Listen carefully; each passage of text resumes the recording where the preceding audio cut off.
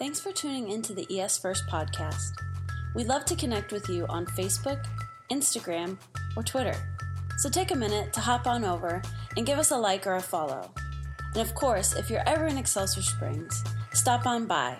We can't wait to welcome you home. Good morning. How are you today? Welcome back. It's Memorial Day weekend, or Labor Day weekend, Memorial. We're remembering work, something we're doing today. Laboring unto thy rest is what the Bible says. Anybody off tomorrow? Anybody got to work tomorrow? Oh, glory to God. All right, well, we'll pray for you today at the end of the service. But welcome to ES First. We are a Jesus-following church. We follow Jesus, and we believe that the Bible tells a story about his life from beginning to end. So right now we're going through the Gospels, which are a narrative or a story about Jesus' life. We believe that if you're going to be like Jesus, you better know what he did, how he acted, what he was like. And so that's what we're doing. We're at the end of Mark, and we're going to finish up in the next couple weeks. But anywhere you walk into the story of Jesus is a good place. So if you're here for the first time or the 50th time, or you just got back here because you were on vacation all summer, come on, somebody. Anybody been on vacation all summer? Tades, you guys been on vacation all summer? Okay, Matt has? Okay, all right. Anyway, it's been a good summer so far, and after this, we're gonna roll into a week of revival in 2 weeks. Y'all didn't even know that. Some of y'all are like, what? It's actually a fall revival. It's 4 days, but it'll be a great time, and we'll have more information coming on that.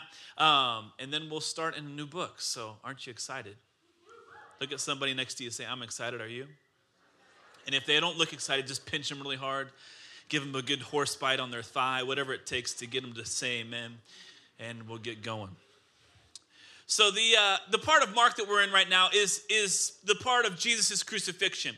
Pastor walked us up into a part of where Jesus is betrayed by Judas, and then we see him go to face Pontius Pilate. He's arrested. He's tried in the middle of the night, and they go to trial and basically deem him guilty of one thing, basically claiming that he was God, in which case they ask him a question, are you the Son of God? And he just has to say, I am, because he can't lie. And so he expresses the truth, and then they rip their clothes off, and which sounds like pretty crazy, but that was the way that they expressed their grief. They would rent their clothes and their robes, and they go to find a trial where they can get him to be sentenced to death. So they go to Pontius Pilate, who is the governor of that area. He's a Roman governor. And so they go to him and they say, we need him to be dead. And then Pontius Pilate tries to get around it. And he's like, I don't see any fault in this guy. I don't think he's really guilty. And they're like, he's absolutely guilty. And they keep going and they keep going. And Pontius Pilate has this scheme. He's like, you know what, maybe if I can trick the people into voting, and they'll maybe save Jesus and then crucify somebody else. So they say, what about this guy Barabbas? Barabbas is the worst of the worst, and he's the notorious murderer, and let's have him come out. He's like, I'll release to you one prisoner. And so they bring out Barabbas, and he's the worst. He's crazy. He's done all these bad things. I can imagine he probably killed somebody's grandma and had stolen from a lot of them, or whatever had happened. They were very personally involved with Barabbas. They knew who he was, and he's like, do you want me to free Barabbas or to free Jesus? I'll free one person. And they all wanted the notorious murderer, the sinner, the worst of the worst, to be free, and that was Barabbas. And so he went, and then they sent Jesus to be beaten, to be crucified. It's crazy to think about how Jesus, in this one act, gives redemption to the worst of the worst in a minute. He saves him, even though he's not worthy of being saved. And so Jesus goes, and the Bible says that he goes and he's beaten far more than anybody's ever beaten. He's beaten to the point where you can't even tell if he's a man or if he's just roadkill laying on the pavement. And then they make him carry his cross, and he carries his cross up to Golgotha, which is the place of the skull, and it's the place where they would kill people on the cross. And he carries his own cross, and nobody else did that. And then there comes a point where he can carry it no longer because he's so weak, and another man, Simon, carries it all the way up the hill for him, and then they nail him to a cross, and they put him there, and he dies. He dies. And in this part of the story, what happens is there's a very rich man named Joseph. Joseph of Arimathea. He's actually part of the Pharisaical council. He's part of the Sanhedrin, and he's kind of undercover Jesus fan. And he says, I'll give him my tomb. He can be buried in my tomb, and I'll take care of all of the burial arrangements. And so he goes to Pilate and says, can we have the body of Jesus? Can we have the body of Jesus? And Pilate is like, he's like, I can't believe he's already dead. Because usually they would hang on a tree for a couple days until they suffocated or birds came and ate their flesh, and they would slowly die, but Jesus died really quickly. He couldn't believe that he was dead, and so he asks a soldier nearby, he says, is this true? Is Jesus dead? And he says, yes, and so he gives the body to Joseph. And we're going to read that passage today. Are you ready? Turn your Bibles to Mark 15, and we'll start with verse 42 into 16. Here we go. It was preparation day, that is the day before the Sabbath. So as evening approached, Joseph of Arimathea, a prominent member of the council who was himself waiting for the kingdom of God, went boldly to Pilate and asked for Jesus' body. Pilate was surprised to hear that he was already dead. Summoning the centurion, he asked him if Jesus had already died. When he learned from the centurion that it was so, he gave the body to Joseph. So Joseph bought some linen cloth, took down the body, wrapped it in the linen, and placed it in a tomb cut out of rock. Then he rolled a stone against the entrance of the tomb, and Mary Magdalene and Mary, the mother of Joseph, saw where he was laid. When the Sabbath was over, Mary Magdalene, Mary and the mother of James, and Salome bought spices so that they might go to anoint Jesus' body. Very early on the first day of the week, just after sunrise, they were on the way to the tomb, and they asked each other, who will roll away the stone from the entrance of the tomb? But when they looked up, they saw that the stone, which was very large, had been rolled away. As they entered the tomb, they saw a young man dressed in a white robe, sitting on the right side, and they were alarmed. Don't be alarmed, he said. You are looking for Jesus, the Nazarene, who was crucified. He is risen. He is not here. See the place where he laid him? But go tell the disciples and Peter, he is going ahead of you into Galilee, where you will see him just as he told you. Trembling and bewildered, the women went out and fled from the tomb. They said nothing to anyone because they were afraid. Let's pray. Heavenly Father, we thank you for the word of God. We believe it's powerful. It's something that can change our life. We believe we're not here for a reason, but we're here to meet with you. We spend our Sunday morning when other people are in bed coming to a place to celebrate, to acknowledge you, and to hear something from you. You said in your word that you would reward those who seek after you. And these people who are here today that say, seek after you, I believe that you're rewarding them in greater measure. You're giving them yourself. So today, give us more of you. Help us to know you in deeper ways by your Spirit and in perfect truth. And in Jesus' name we pray. Amen. So the whole entire gospel, the story of Jesus' life, is coming to a close, and it's coming to a close with this. Jesus dies on a cross. Now, the interesting thing is that Jesus has spent most of the book telling everyone how he was going to save the world, right? He was going around healing people and everybody was following him. Could you imagine being Peter and giving up your business and just be like, I'm going to wander around in the wilderness with you. Wherever you go, I'll go. And for 3 years, just gave it all up. He left his wife behind, left his mother-in-law behind. He just left it. He has 11 other guys other than Peter that have given him everything. He has a crowd that sometimes is up to like 5,000, 10,000 people. They've been following Jesus. He has a close, probably 100 to 150 to 500 people that are constantly following him around, looking for him to do what he said he's going to do. And then in this moment, he's like, you know what? My time has come. And everybody's like, yay, it's Jesus' time. And then he goes and prays in a garden and he gets arrested. It's like, have you ever been going somewhere and then got pulled over by the cops and it ruined your whole entire trip? You know what I mean? You're driving down the road, you're headed to, loosen your load all the way to wherever you're going. I'm going to California if I'm going, and I'm driving, and when you go to, here, I have a problem. You could just pray for me. Whatever the speed limit is, I'm going to go faster than. It's just my issue, okay? And I pray that God protects me. And, people say, don't fly faster than your angels. I put them to the test, man. That's what I do. Okay, so when you drive to California, you drive through Kansas, which is the most boring state. Okay, it's 55 there still because they're kind of antiquated. So 55, and you're like, I can't drive 55. And you keep driving, and then you cut through Texas, and then you get like into New Mexico. New Mexico drives like 75. And then you get like, man, it can't get better than this. I can drive 80 because I'm like 5 over and I can like still be safe. And if somebody cop pulls me up, I'm like, dude, I'm just like 4.5 over. And they're like, oh yeah, it's fine, bro. Keep going. It's 80 feels good in my car. But when you get to Arizona, like it bumps up to 80. It bumps up to 80. And I'm like, this is where I should live all the time. This is where I need to be. And so when it's 80, instead of driving 85, I drive like 90. I'm like, I push it to like 100 because like when I'm in Missouri, it's like 65, and I would drive like 85. No problem, right? Right? If they give me a ticket, I'll pay it. It's like, it's worth it to feel this feeling. So I go into Arizona, and I have big cars. Like, I got a man's car. So like some people drive minivans. I don't drive minivans. I'm a man, so I got an SUV. Like if I got to haul people, it's got to look like a school bus that looks like it's like gonna go kill somebody. So like my daughter's like, I didn't realize how nice our car was till I watched Batman, and all the bad guys drive our exact same car in Batman. I was like, I know.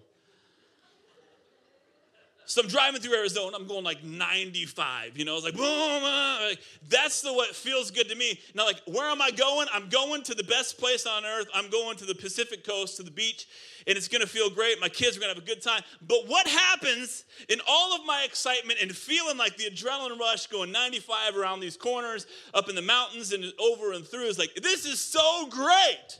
And then you see lights flashing. Say, sir, I noticed you were going way over the speed limit. I clocked you going 102. And you say, I'm sorry. Is there any way I can get out of this? And not today, sir. You're going to have to pay the bill. And you find out the bill is $350. So the whole way you're like, man, I could go to Disneyland on that money. I could be buying new shoes with that money. Like all the things you think about you could be doing with the money, like your plans got thwarted on the way. And it kind of feels like this in that moment. Jesus is on his way to save the world. He's got big stuff he's going to do.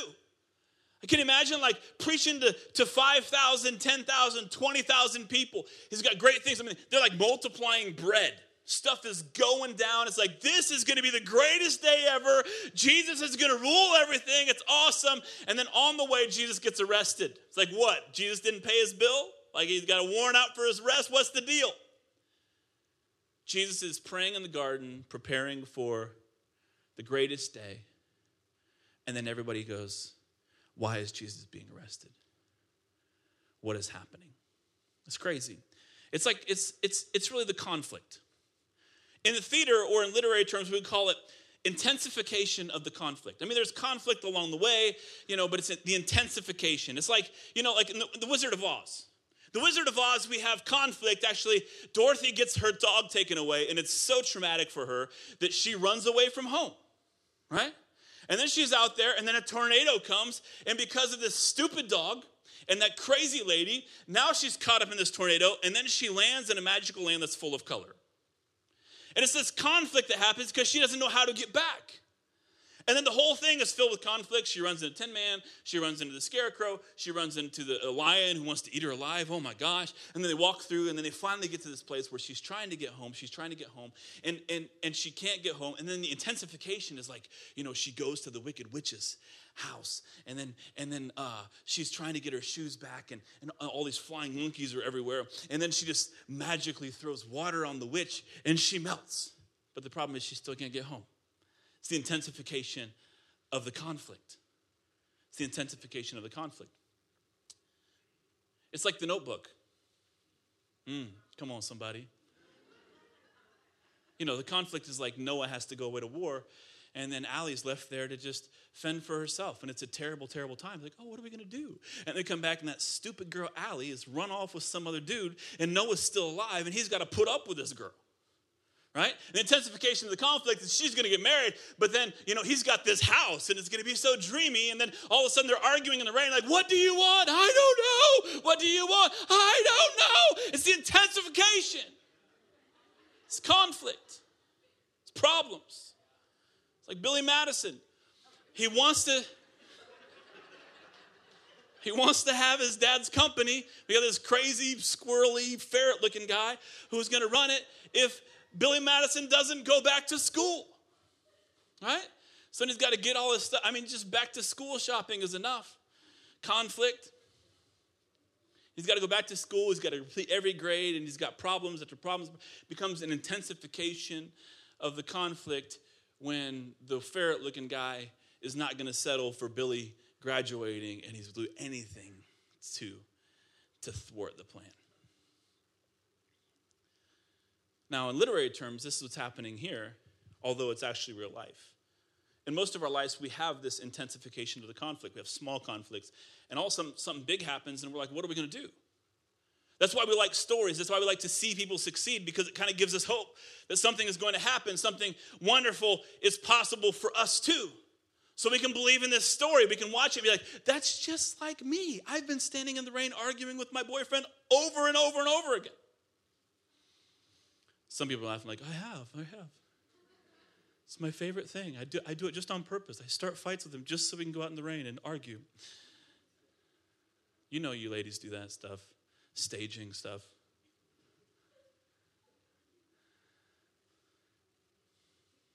We like those stories because they mean something to us. We like the conflict. But what happens when here, Jesus, he's had plenty of conflict. He's got enough, drama surrounding him. He's got enough, kind of stigma. And he's going to go save everybody. It's going to be awesome. And we're going to be like, yeah, it's going to save everybody. But he's like, I'm going to die. And you're like, well, you're not going to die. I'll die with you. I'll fight for you. I'll do whatever it takes for you not to have to die. And then like in just this private, intimate moment of prayer in the garden when you're doing nothing, all of a sudden before you know it, he's arrested and he's hauled off and he's beaten to almost death. And then he has to go and be crucified like a criminal. And you're like, what is going on? It's the intensification of the conflict. It's like, I had problems before, we could kind of work through them, but now it's like, everything's come to a head. But the only problem is, it's not a happy ending. Jesus dies. Jesus is dead. And I think like on this side of everything, we see everything, we go, oh yeah, it's cool. I've seen enough, Easter plays to know that when they pulled Jesus off the cross and Jesus like, like if you got a really good Jesus who can like make his body go limp. One time Johnny was Jesus, and I was convinced Johnny was dead. And they hold him right over here and put him over here off the stage, and then went back there, and there he was standing up. I'm like, well, I thought you were dead, bro. I'm crying out there about you. He wasn't dead. And I think we don't get that like when they go to pull Jesus off the cross, like you can imagine the feeling that you feel when you look at somebody in a casket and you look at their face. And you know that that's the person that you used to talk to, but they don't talk back.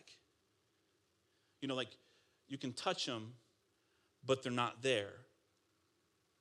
That like Jesus like is staring into space, but his soul is not in his body. And you're like, this is conflict that I didn't plan on. This is the conflict that I wasn't really banking on. I could handle the other, but this is different. This is like burying my hopes and dreams. So Joseph wraps him in linen cloth. He says he can have my tomb, and he puts him in a cave tomb. And they're so worried about what might happen to Jesus, they roll a rock in front of it. Now, most conflict in our life, because it doesn't always work out like Billy Madison, or it doesn't always look like The Notebook, it doesn't always work out like Wizard of Oz, when we click our heels and like, Jesus, take me away from here, and it doesn't work. We just got to get up the next morning and face it. Oftentimes we take things that we're convinced of. Maybe we even told everybody else, like, God's so awesome. God's going to do great things. I can just imagine all this stuff. God told me. Isn't it going to be great? And then all of a sudden, it dies. And so we're like, you know what? That's a bunch of crap. We're just going to put it right over here, shove it in there, roll a big rock in front of it, and maybe no one will notice what happened. Maybe we can just keep existing. And so the disciples are hiding out for their lives, and Peter's already run off, and he's doing whatever. We've talked about that a little bit.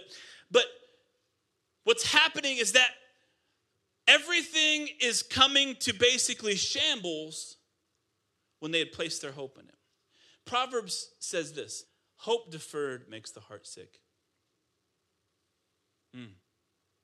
It's like when you hope in something and then like it gets sidelined, deferred. You know what I mean? Like you ever had somebody like your student loans call and like, you're like, you owe us $450. Like, I just went to college. It wasn't that big a deal. And you're like rethinking all the ramen noodles you bought with that credit card, like money. Nobody else? Okay. And you're like, is there anything I can do? And they're like, well, you know what? You can defer it. You can defer it. You can take what is present and put it over there for like a rainy day, for another time. Because it doesn't mean enough to handle it now. I don't have the means to deal with it, and so it's just deferred. It's over there. Like one time I had hope. I used to get up every single day, and I was happy. I would get up and I would go to the gym every day at 5 a.m. I would get up and it was like, oh, I would brush my teeth and, oh, hey, everybody, it's time to get up and go to school. And it's like, I'm going to get you to school. And it's such a great time. And my schedule is on. And I'm making the overtime. And I have money in the bank. Everything is just going great. And I'm so full of hope. And then something happens and it's like, you can't get out of bed. You don't want to get out of bed. You just keep hitting snooze, and the kids can go late. And I don't even care if they even go today. You know, we just need another day. As a matter of fact, I just can't deal with my depression. And I'm not depressed. I'm just having a bad day. You know, I just get anxiety about facing the day. It's my life, and we have all these things and hope that we had for one day. Everything was going good. We had a plan. It was going right. And then all of a sudden, it's like, I don't care about hope. Let's just defer that. Let's put it on the side. I don't want to deal with that today. And then somebody else comes along, hey, how you doing? You know, smile. The world is smiling at you. But hope deferred makes the heart sick. What's the problem? Is that I'm heart sick. Heart sick. And I can imagine the people that watched Jesus come off the cross were a little bit heart sick. It's not just like a play where the person is acting dead. We're talking about dead. We're talking about Jesus, the Savior of the world, the one who would give life, the ones that kids would run to him because he was so vibrant, now has no life in him. He's not breathing, he's not preaching, he's not healing anybody. As a matter of fact, he is the one who is in need of everything that he was given to everybody else. Life, and life more abundantly. And they stick him in a tomb because hope deferred makes the heart sick.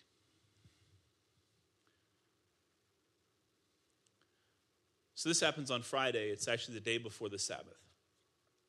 It's called Preparation Day because, you know, like some of you know, like me and Norma know because we're old. Well, she's better looking. I'm just old. But remember, Norma, when you had to like go to the store because the next day everything was going to be shut down?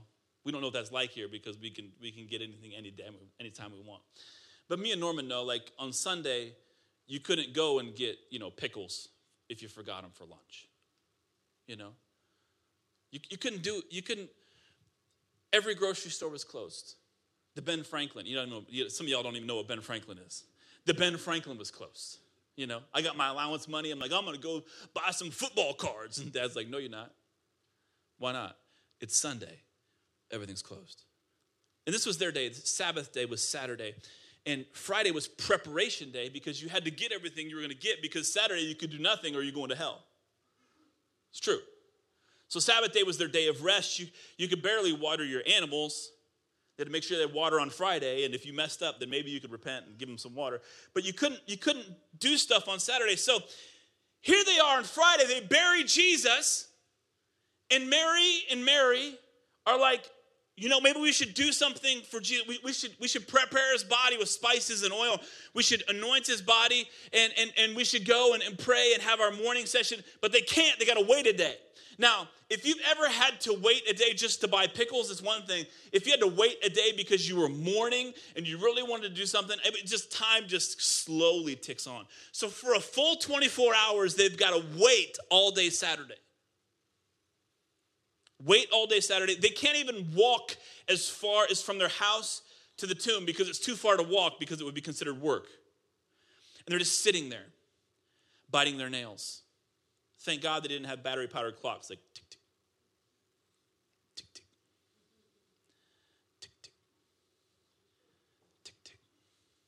for a whole day. Wallowing. So Sunday morning, sunrise, they get up and they run basically to the tomb. And there's already a lot of drama surrounding Jesus. They're not sure if somebody's going to steal his body. They actually put Roman guards in front of the tomb. They put a rock in front of it.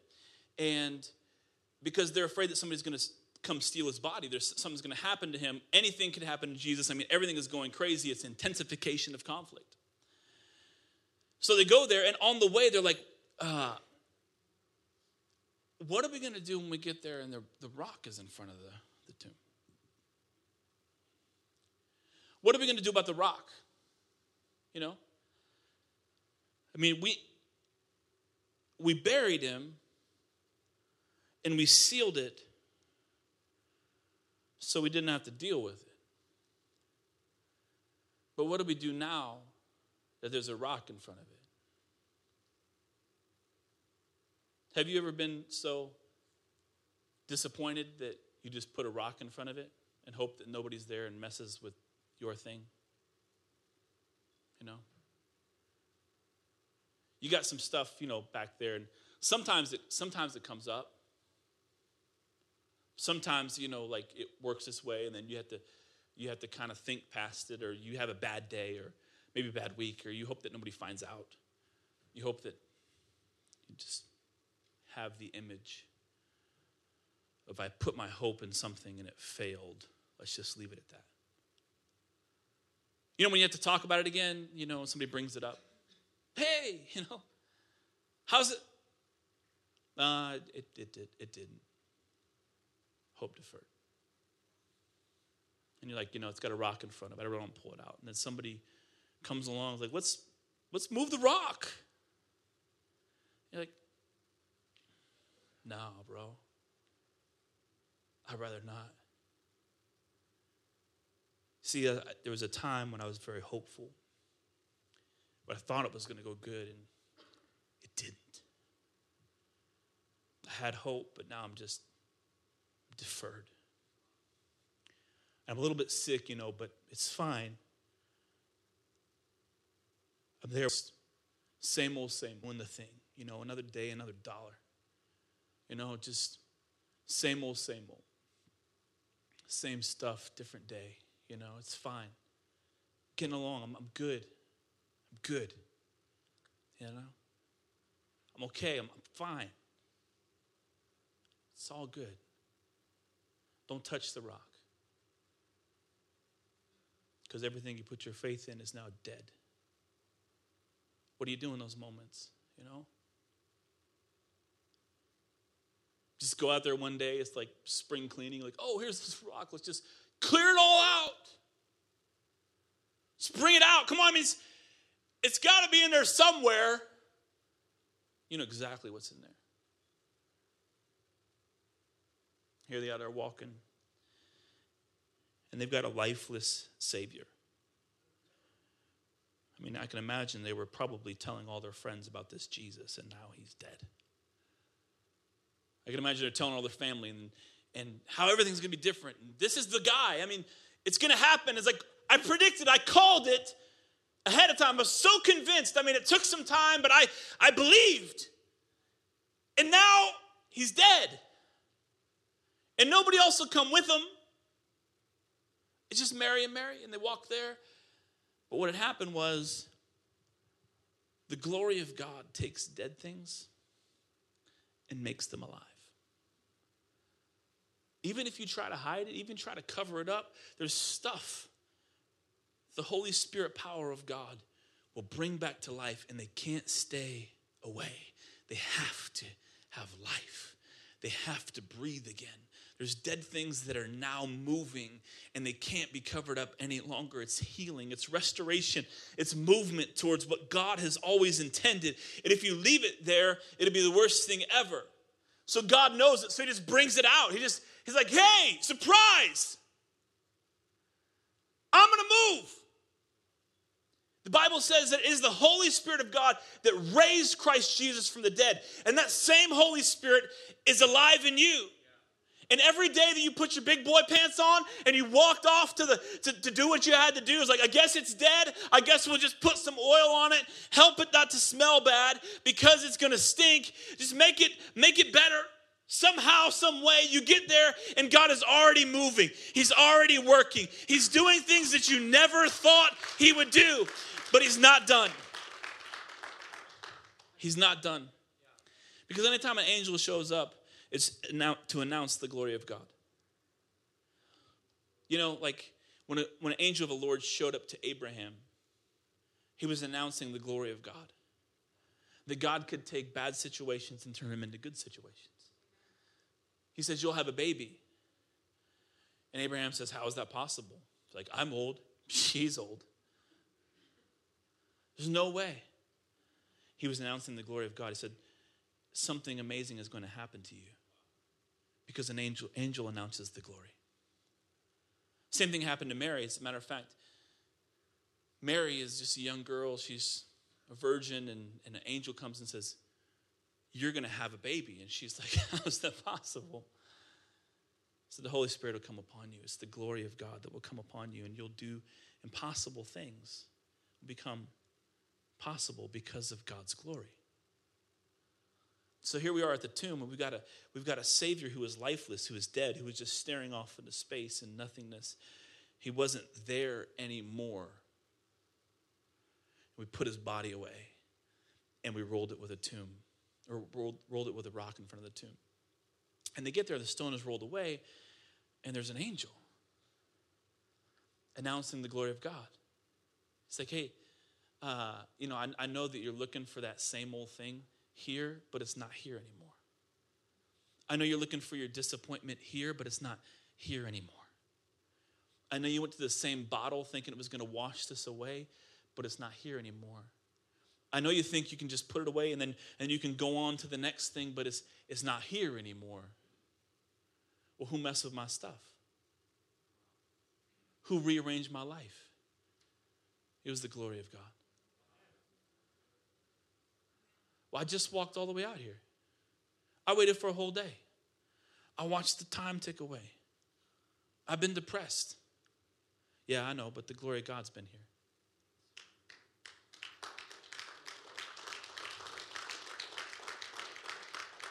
You mean I have to go all the way back? He's like, yeah, as a matter of fact, Jesus left here.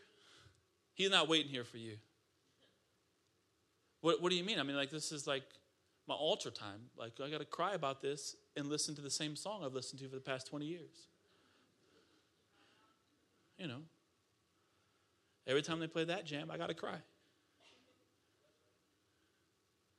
said, no. Jesus isn't here at your disappointment.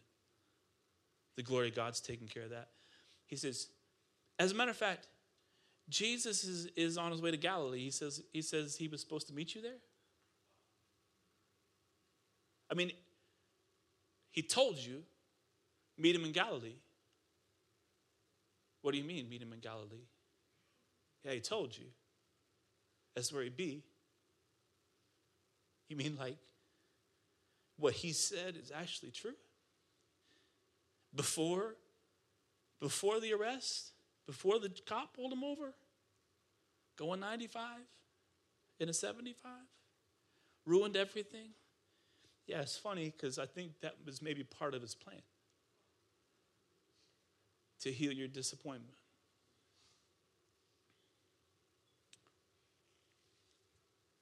So he goes to Galilee, to the place that he told you he would be. I wonder about the places God told you he would be. Like freedom. I told you, if I set you free, you're free indeed. Yeah, but I got this thing in the tomb. The glory of God's taking care of that. Meet him at freedom. What do you mean?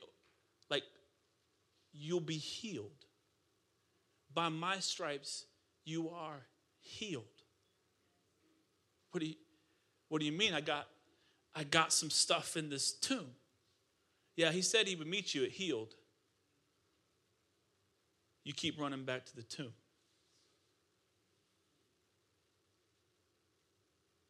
You mean happy? He would meet me at happy. The joy of the Lord be my strength. I'm not so happy. I mean, my life is changing. I'm like halfway through this thing, and like my kids are gone, and I wake up and like their bedrooms look the same. I can't even put my crafts in there. Yeah, he said he would meet you at joy. But I just sit in their room and cry. I still do their laundry. It's not even worn. It's just there. He said he would meet you at joy. And that joy would be your strength. But I'm here at the tomb. He's not here. Take a look. He's moved on to the place he said he would meet you. Every single day, you muster up enough strength to go to a place. Sometimes it's forward, sometimes it's backwards. But that waiting, watching TikTok, TikTok, TikTok, hope deferred makes the heart sick. You're living every day sick. And there's a lot of Christians who tell you that you need to live that sickness. As a matter of fact, I was like, let me just look up a few stories. So I got on the internet because that's a good place to look at stories. I found a sermon written in the 1800s about a man who lost his child when the child was 2. And he was a pastor. And the whole entire thing was about disappointment, when God disappoints you. And they published 13 of his sermons from the 1800s about when God disappoints you. When God disappoints you. And the title of the whole entire sermon is, Caution, Your God is Too Big. But they weren't saying, like, your God is too big for that. It's like, you have made God too big. You had too much hope. You believed too much. Because when bad things happen, you just need to sit in your suffering. Trust God in your suffering. I deleted that, threw my computer against the wall. I cussed at him. I didn't do all that. That was actually false.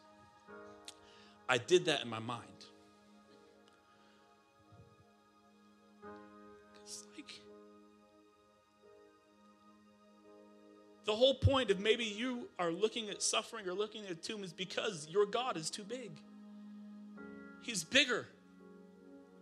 And you're looking at one part of the story. But the intensification of the conflict moves towards a place. And if you stop right here at this tomb, you'll be here for too long. And you'll wake up one day and somebody else will be moved far along, but you'll be sat in the same place talking about your depression, talking about your moment, talking about your mourning, talking about your sickness, whatever it is, because hope deferred makes the heart sick. But a dream fulfilled is a tree of life.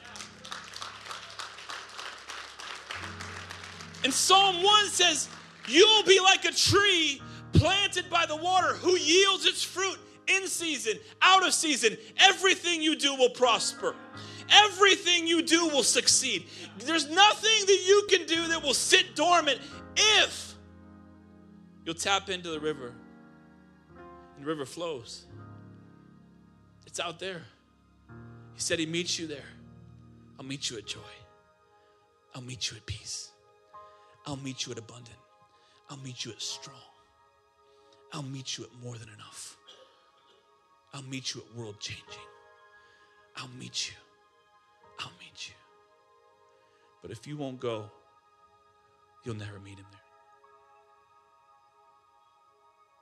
For far too long, many Christians just sat instead of meeting Jesus.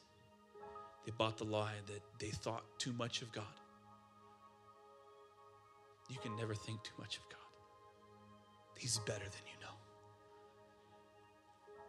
Whatever conflict you're in, it's just moving towards a greater glory that only God can go fulfill. Would you bow your heads and close your eyes?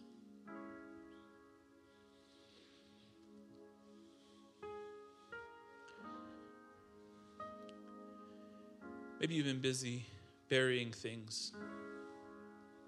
Maybe you got a whole mausoleum of just dead stuff. You can even look back and go, here's what happened this day. And here's what happened this day. And I'm good with dates, man. I can tell you all the dates. I can walk through. Here's the day I wanted this, but it didn't happen. Here's the day I believed God for that, but it didn't happen.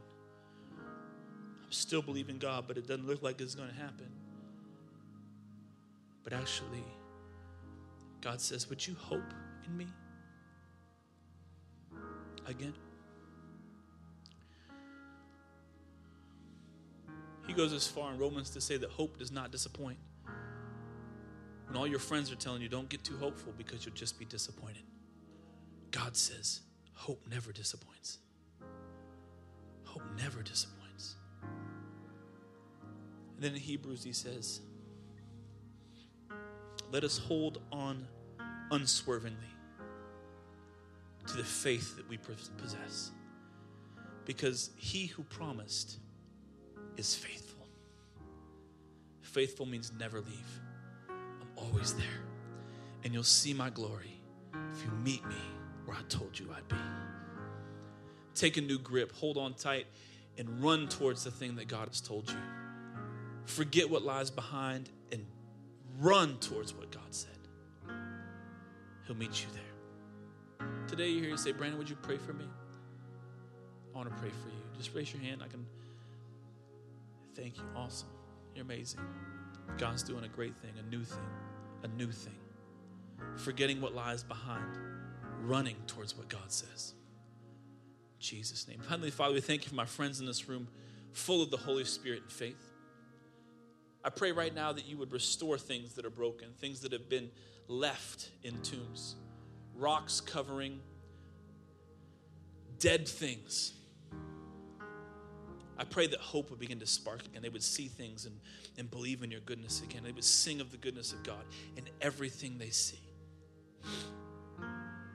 They would do more than you can ask, think, or imagine with the power that you put in them. And they will get up again and they'll run again and they'll believe again because of your faithfulness. Thank you, Jesus. Jesus. Yeah.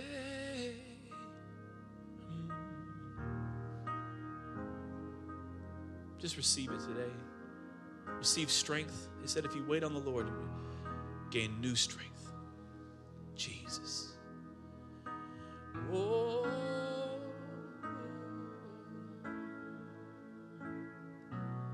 Jesus. Father, we believe you. We trust you. We run to the place you promised. In Jesus' name. Amen. Give God a praise today.